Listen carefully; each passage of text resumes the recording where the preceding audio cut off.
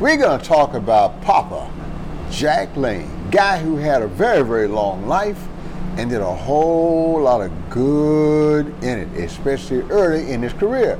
He's a drummer, but he had extraordinary skills as an arranger and was the leader of the Reliance Brass Band, which was a very, very special organization early in the history of the evolution of jazz, 1880s and so, 1890s, turn of the century. His band was one of the first to synchronize and synthesize the music of Europe and Latin America and Africa. So he kind of had a different take on music, not quite jazz or jazz because it wasn't the blues or the ragtime, but there were African influences that would have come directly to him from the Africans who lived in the area and through his observations of the chants and celebrations that were taking place in Congo Square early in his life. He put together that Reliance Brass Band, great arrangements, synthesizing all these musics, and his lasting legacy is he taught so many musicians that will go on to be pioneers in this wonderful music we call jazz.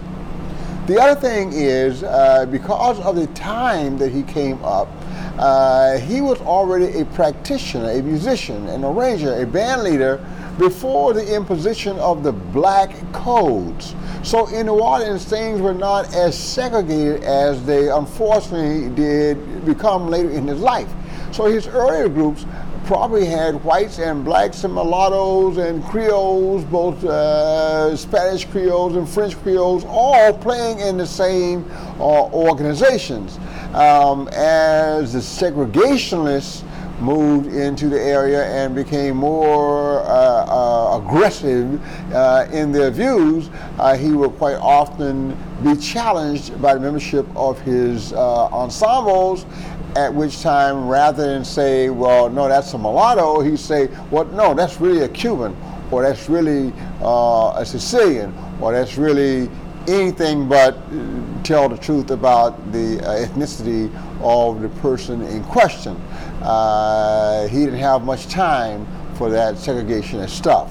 One of the unfortunate aspects of that situation is that a lot of the members who were in this group eventually became known as the original Dixieland Jazz Band.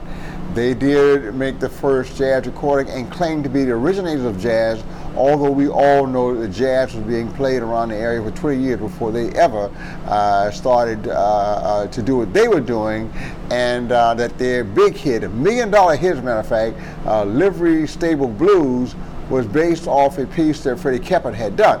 Papa Jack Lane probably did not take much pleasure in their success because of the obvious racism that was connected with their popularity and their attitudes toward where their music actually came from. Papa Jack lived for a very, very long time. He saw many, many changes. He saw a lot of his members become great contributors to this great music we call jazz.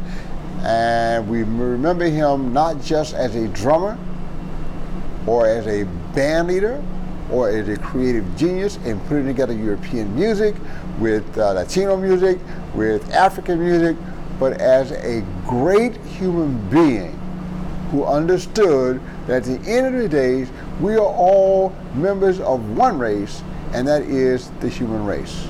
Papa Jack Lane, thank you so much.